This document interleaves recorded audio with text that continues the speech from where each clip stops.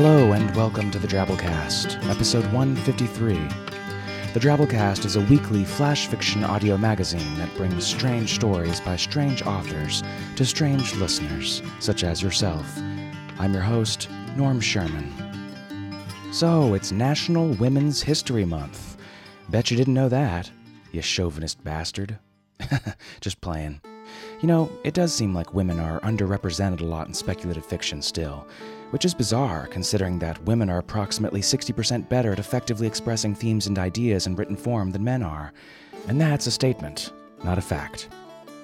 And even though while here at the Drabblecast, we're lucky to have editors Luke and Kendall, two happily married gents who really do appreciate and love women everywhere, at least, if not more than their wives, if you break down our authors into a ratio of chicks and dudes, it's clear.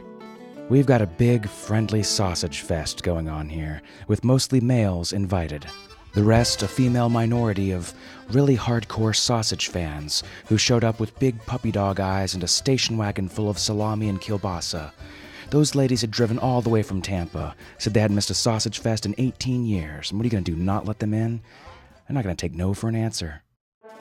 In 1987, March was declared National Women's History Month, presumably because statistics have shown that women have poor long-term memory.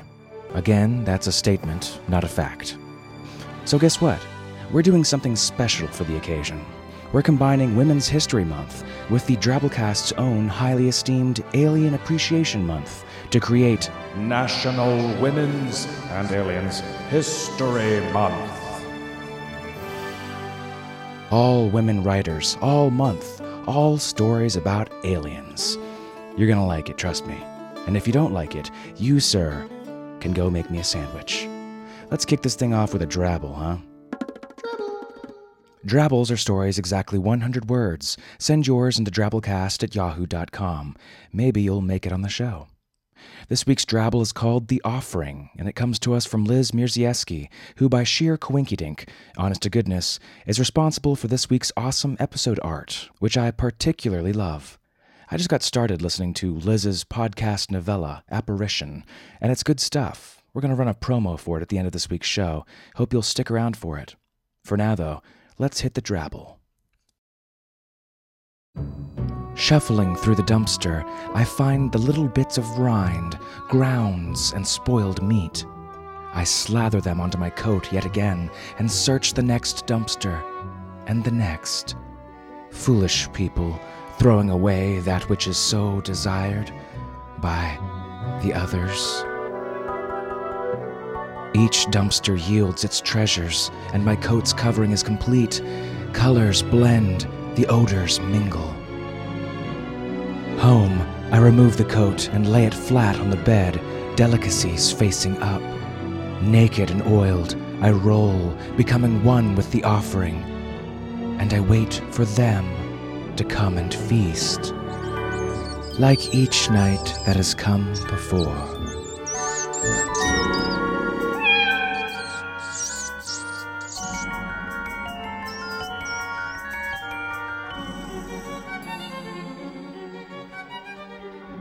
Cats can be devious little critters, can't they? God, I love them. To reinforce said point, this week we bring you a story by Christine Catherine Rush called What Fluffy Knew. Miss Rush is an award-winning mystery, romance, science fiction, and fantasy writer. She's written many novels under various names, including Christine Grayson for romance and Chris Nelscott for mystery. Her awards range from the Ellery Queen Reader's Choice Award, the Asimov's Reader's Choice Award, the John W. Campbell Award, and she's the only person in the history of science fiction to have won a Hugo Award for editing and a Hugo Award for fiction. She's the former editor of the Magazine of Fantasy and Science Fiction, and she lives and works on the Oregon coast. We ran one of Christine's stories back in February '08, episode 53, a story called Sing, and it's still one of my favorite stories. You should go check it out. We've got a great fan archive kept up to date by Tom Baker, aka Saint Tom, where you can find all of our back issues in downloadable MP3 form. Click the big link that says Download Archived Episodes off of our main page, drabblecast.org, if you're interested. Reading this week's story, the velvet voice of the Word Whore, one of the hosts of one of my favorite podcasts, Air Out My Shorts. This show is great, oftentimes hilarious, and it's an idea that I wish I'd thought of. The show has the candid feel of our own Drabblecast Super Animal Deathmatch podcast, but instead of drunken debates over which badass imaginary animal would win in a fight, Preston Buttons and the Word Whore clumsily and often tipsily narrate their way through listener-submitted works of short fiction, sometimes painfully, always absent-mindedly, and all of it completely unencumbered by any relevant credentials. Although each episode of Air Out My Shorts will make a somewhat valiant, drunken attempt to present a short work of original fiction, Preston and the Word Whore claim to be a far cry from being knowledgeable literary critics, let alone talented narrators. I happen to disagree with the latter point, as I'm sure you will too after listening to this week's show. Check them out at theitspot.com. We'll run a promo for them too in this week's outro. They're good people, despite being Canadian and beating our hockey team last week. The Word Whore says that this occurred 3/4 into her recording of this story, and if you listeners listen really close, you just might hear the triumphant screams of a city full of celebrating Torontonians seeping into the audio. That's what I'm talking about. Suck it, USA, eh? Canada has the best hockey team in the world. And that's a statement, not a fact. So without further ado, What Fluffy Knew by Christine Catherine Rush.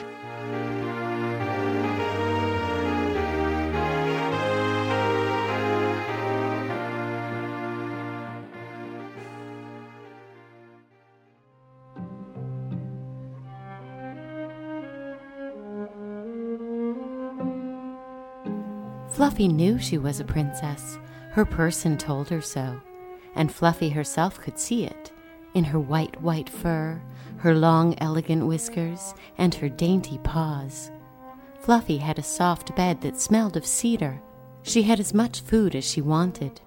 People came to her house, and when she presented herself, they all spoke in awe of her beauty and petted her gingerly, as if they couldn't believe they were allowed to touch her sacred body. She bumped them gently to let them know that petting was preferred in her kingdom, and they usually responded with a laugh and a good ear rub. Life was good. It didn't even matter that her people occasionally took in other cats. There had been other cats in her life as long as she was alive. She knew, however, that they weren't as great as she was.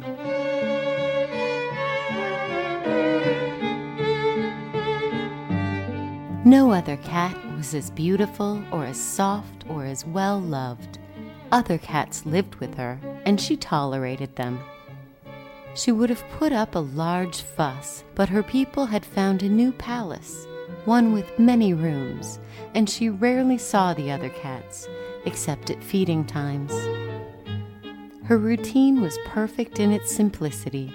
She spent her mornings in the kitchen waiting for someone to brush her, her afternoons sprawled on the couch in the warm sunshine, and her evenings on the nearest lap.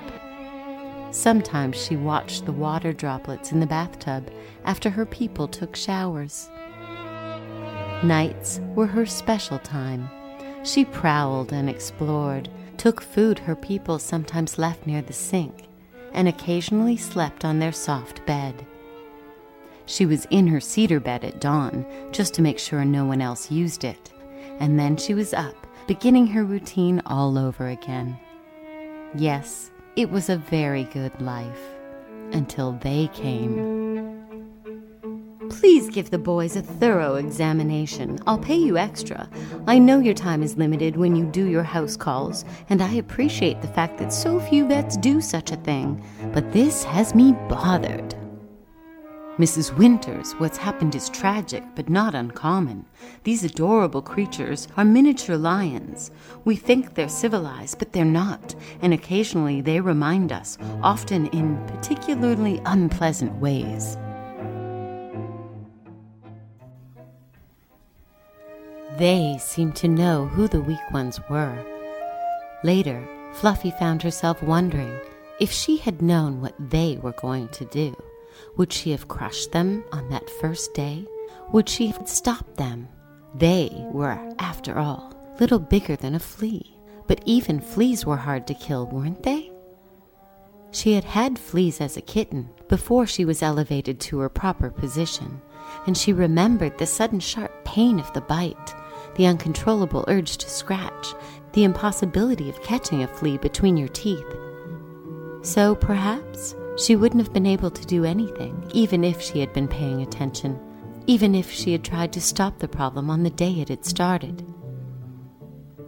They went for her littermate, Streaker, and his little friend, Rook. Streaker's royal blood was diluted by his street-tough father, a swaggering Tom that Fluffy barely remembered from her kittenhood. Her own father was a sweet white cat, a little on the fat side, just as her mother was. A pedigree pair, her former people used to say. The litter, they said to the people who would become her people, was ruined by the black and white kitten.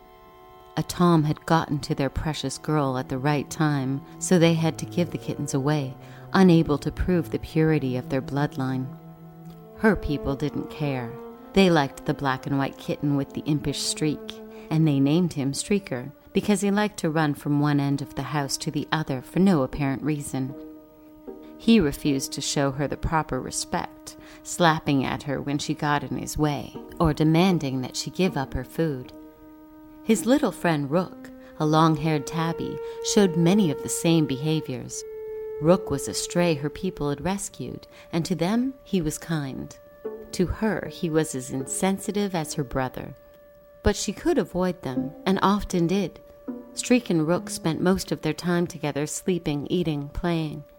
She spent most of her time with her human companions, as it should be. So, the afternoon they appeared, she thought nothing of it. "Yes, but they've never done anything like this before. I'm beginning to wonder if something's wrong." "Trust me, Mrs. Winters. We get complaints like this all the time when house cats show their animal natures. There's nothing wrong."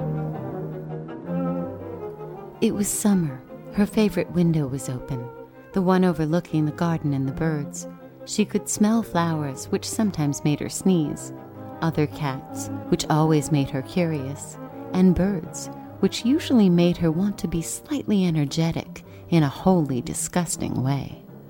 She, as her people always told her, was a princess and didn't have to kill her own food. The boys, as her people called Streaker and Rook, didn't quite understand that, but the other two cats, Starlight and Cupcake, did.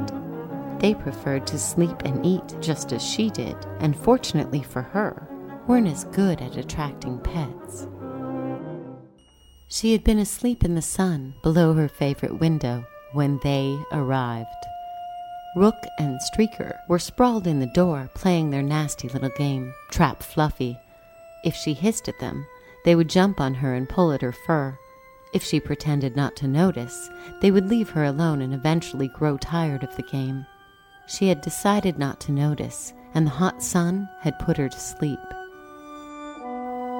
A slight whirring sound woke her up. She sat up, stretched, and saw a tiny machine, rather like the ones her people watched on the box in the living room. A round machine that had doors and windows too tiny for any cat to use. The fur rose on the back of her neck, and she felt a hiss start in the back of her throat. But something warned her not to hiss. She didn't want to call attention to herself. Instead, she slipped beneath the couch and watched.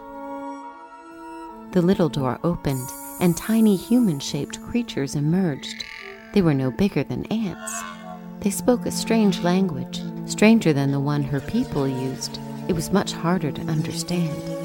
The creatures had other creatures held by silver threads, leashes as thin as spider webs and nearly as invisible. Fluffy watched as the bigger creatures unhooked the leashes, snapped their fingers, and pointed toward the door. The smaller creatures flew across the room like tiny flies on a mission. The larger creatures went back through the door. Fluffy heard a whirring sound, and the tiny machine was gone. She adjusted her position under the couch and saw the small creatures fly into Rook's left ear. Another group of them flew into Streaker's right ear. And then the terror began. What about an alien virus? Mrs. Winters, don't use that tone with me, Doctor. I've been doing some reading. Tabloids. They mentioned it on CNN. They said that ever since those tiny spaceships landed, there's no proof that those are spaceships, Mrs. Winters. Animals have been acting strangely. You told me yourself last month when you gave Cupcake her shots that all sorts of strange things were happening to the animals in town. I was talking about illnesses. Well, so am I. Rook and Streaker haven't been acting normally, and I'm really worried about the other cats.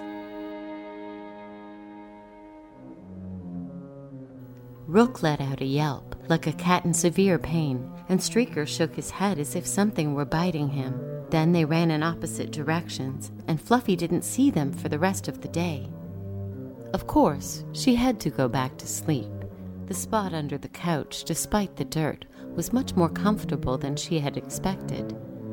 She didn't see the attack on the dog. It was, or so her people said later in very excited tones, extremely strange. Their neighbor had brought his dog over when he came to get a package one of her admirers, the one who drove the loud brown truck, had left. Rook and Streaker bit the dog's legs and made him bleed before her people could pull them off.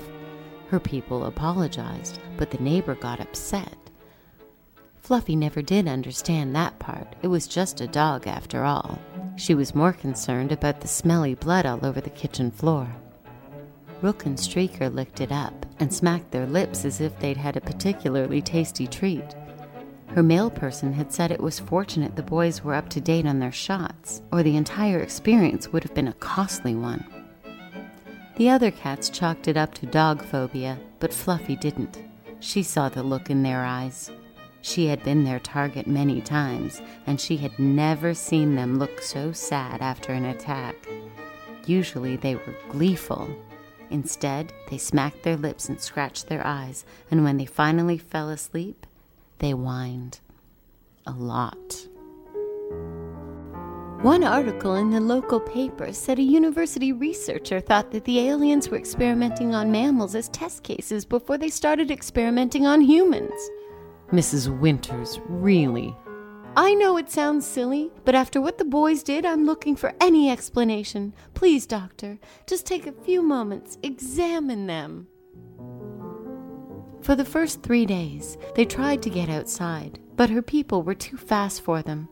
The boys were getting older and were well fed and didn't move as fast as they used to.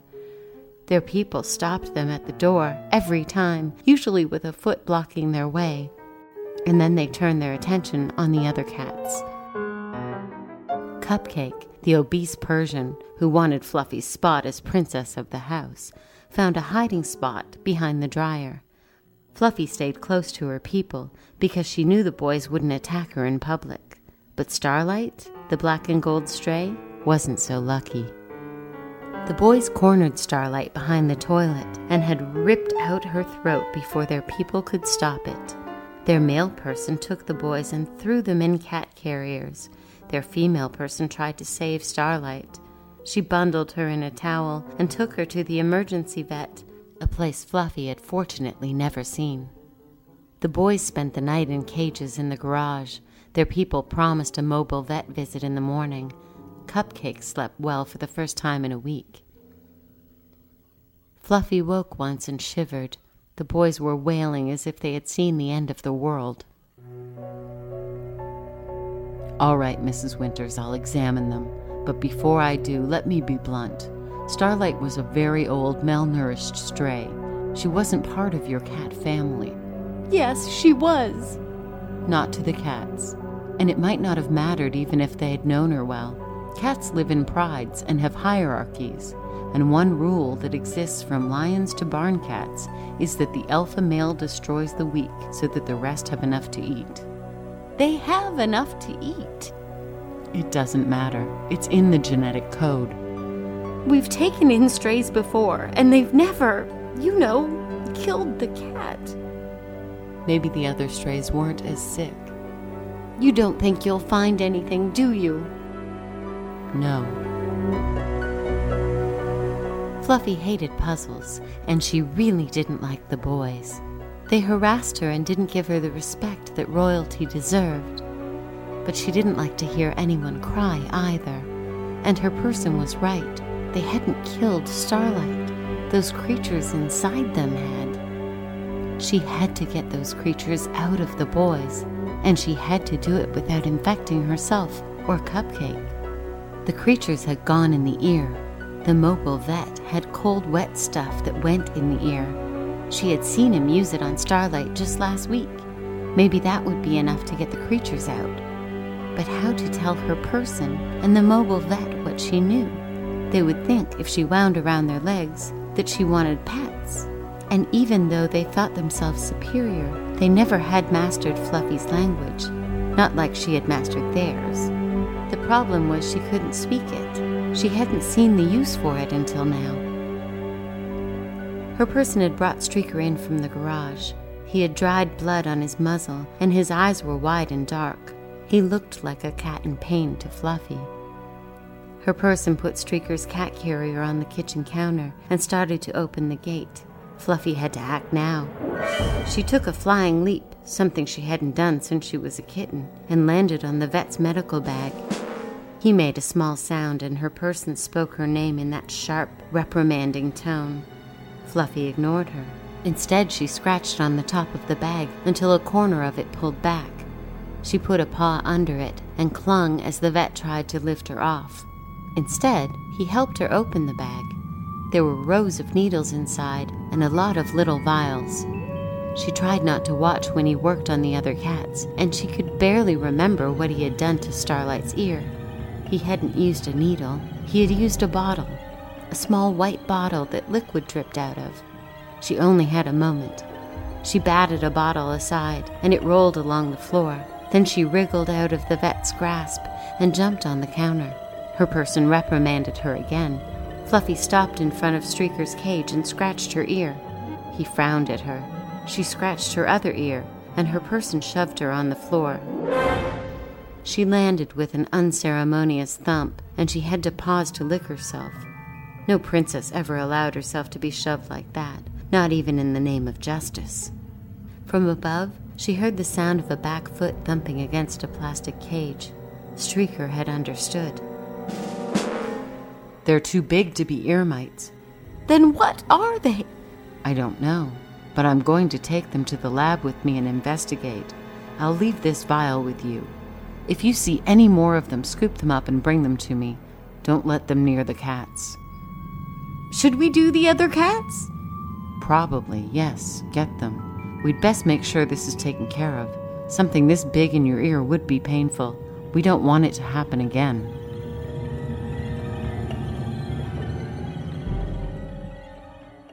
For her troubles, she was grabbed, held by the scruff of the neck, and had cold liquid shoved down her ear, with instructions to have the same procedure repeated until the liquid was gone.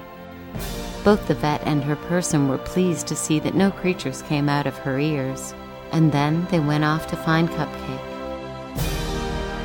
Streaker looked at her from his cage. She looked back. His eyes closed slowly. She had never seen a cat seem so exhausted and so relieved. Doctor? Are those bugs what made my boys kill Starlight? I can't answer that for sure, Mrs. Winters. I don't know what these bugs are or what they do. But the boys, will they hurt my other cats? Cats aren't like dogs, Mrs. Winters. Once dogs get a taste for blood, they usually must be kept outside or destroyed. Cats, the thing that your cats did, is natural. They hurt things one minute and cuddle their owner the next. Will your cats be the same loving creatures you've always known? Of course. Will they hurt Cupcake and Fluffy? Not unless they get so sick they're a threat to the pride. I would say that you separate your cats in the future when one of them gets ill. That'll ensure something like this will never happen again. So I can let them have the run of the house and they won't hurt anyone again? If you follow my instructions. I will. Oh, Doctor, how will I ever forgive them for Starlight? Realize they're not human and that human laws don't apply. What they did was right in the feline world. That doesn't work for me. Then blame it on the bugs.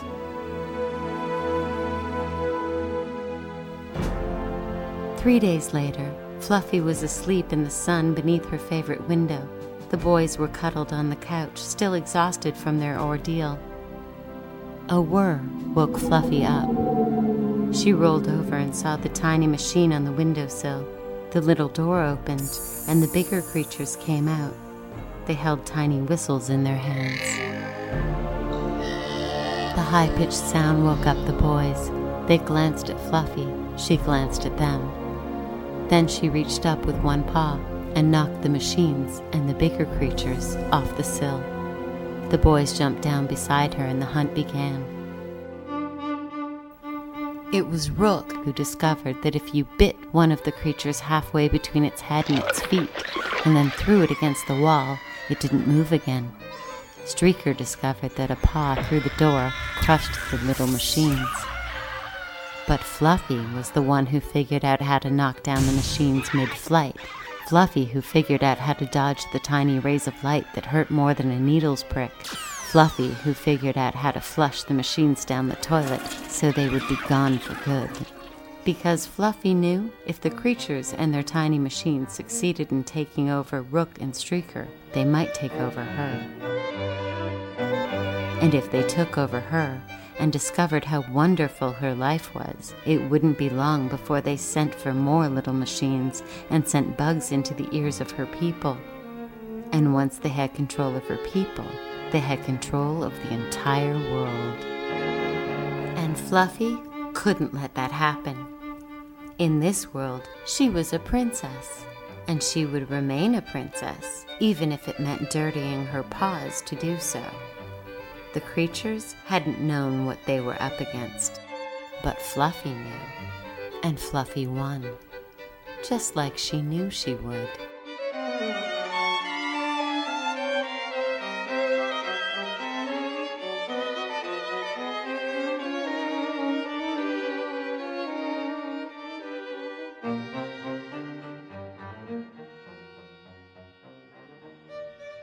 Well, that was our story. Hope you enjoyed. Maybe that explains a few things about your cat's behavior. It's one thing if your pet is actually saving the world. It's another if it just thinks that it is. Cats, you gotta love them. Those cute little narcissistic mounds of fluffy self-absorption. Hey, story feedback time. A couple weeks ago, we ran a story called So You're Going to Die by Robert Reed, a story about a hitman entrepreneur who euthanizes people and traps their souls in a box per their request. Listeners seemed really impressed with all the neat, well-thought-out concepts and ideas in this story. Eric Marsh said, "I thought the story was quite good. It held my attention even while multitasking. While the protagonist might be a sociopath, he was also intelligent, imaginative, and had a good sense of business. Given the right opportunities, I think he would have done quite well in corporate America."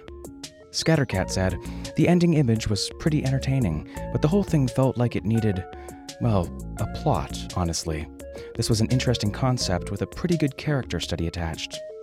And El Barto said, "Fantastic story, easily one of my favorite ever, and the one that is turning me from a new listener into a donor today. I loved how the story kept going in new directions each time I thought it was about to end, and how the science fiction built to a more and more technical perspective." Thanks for the feedback, folks. We love hearing from listeners. Join our discussion forums and say hello. If you're digging the show and the stories, why not be like El Barto and take the plunge from a mere listener to most holy and sacrosanct of donors? You can find 2 donation options of our main page, Drabblecast.org. Donate once or have it done automatically, $5 a month from your PayPal account or credit card. We rely on your support to cover the numerous costs behind the show, and we really appreciate whatever you can give. Speaking of which, our kick-ass donor of the week this week is David Kreindler. David is a cybersecurity professional living in the compact and lovely state of Vermont. When not working to ensure the confidentiality, integrity, and availability of bunches of bytes, David works for social justice as a volunteer with the Vermont Workers Center. These guys have a really kick-ass grassroots campaign called Healthcare as a Human Right that is changing what is politically possible around healthcare reform in the U.S. Well, Vermont, anyway, but from a tiny acorn. If you're bored watching Congress pretend that it wants to reform the healthcare system in the U.S., and Lord knows we all are at this point, check out the Healthcare is a Human Right campaign at the Vermont Workers' Center website, www.workerscenter.org. Send them some love if you can. It's hard being a tiny nonprofit organization battling the giant corporate Goliaths these days. Thanks, David. Keep fighting the good fight and being such a swell sugar daddy. Great 100-character story winner this week, listener and forum member Munzie, wrote this Twitter-bound microtale right here. He hit me with an atomic weapon. A weapon made entirely of atoms. Specifically a crowbar. It hurt like a son of a bitch. Think you can write a good story with only 100 characters? We call them twabbles, or twabbles, depending on your proclivity towards hard or soft vowels. And we've got an ongoing contest going on in our discussion forums each week. Write one, post it, see how it sails. So, I mentioned some promos earlier. First, the promo for Liz Mierzejewski's podcast novel, Apparition, which you should certainly check out if you're currently trying to fill gig space on your portable MP3 player. She reads the story herself, and it's presented by Rose Garden Media. You can easily find it by doing a podcast search for Apparition on iTunes. It's the first one that pops up.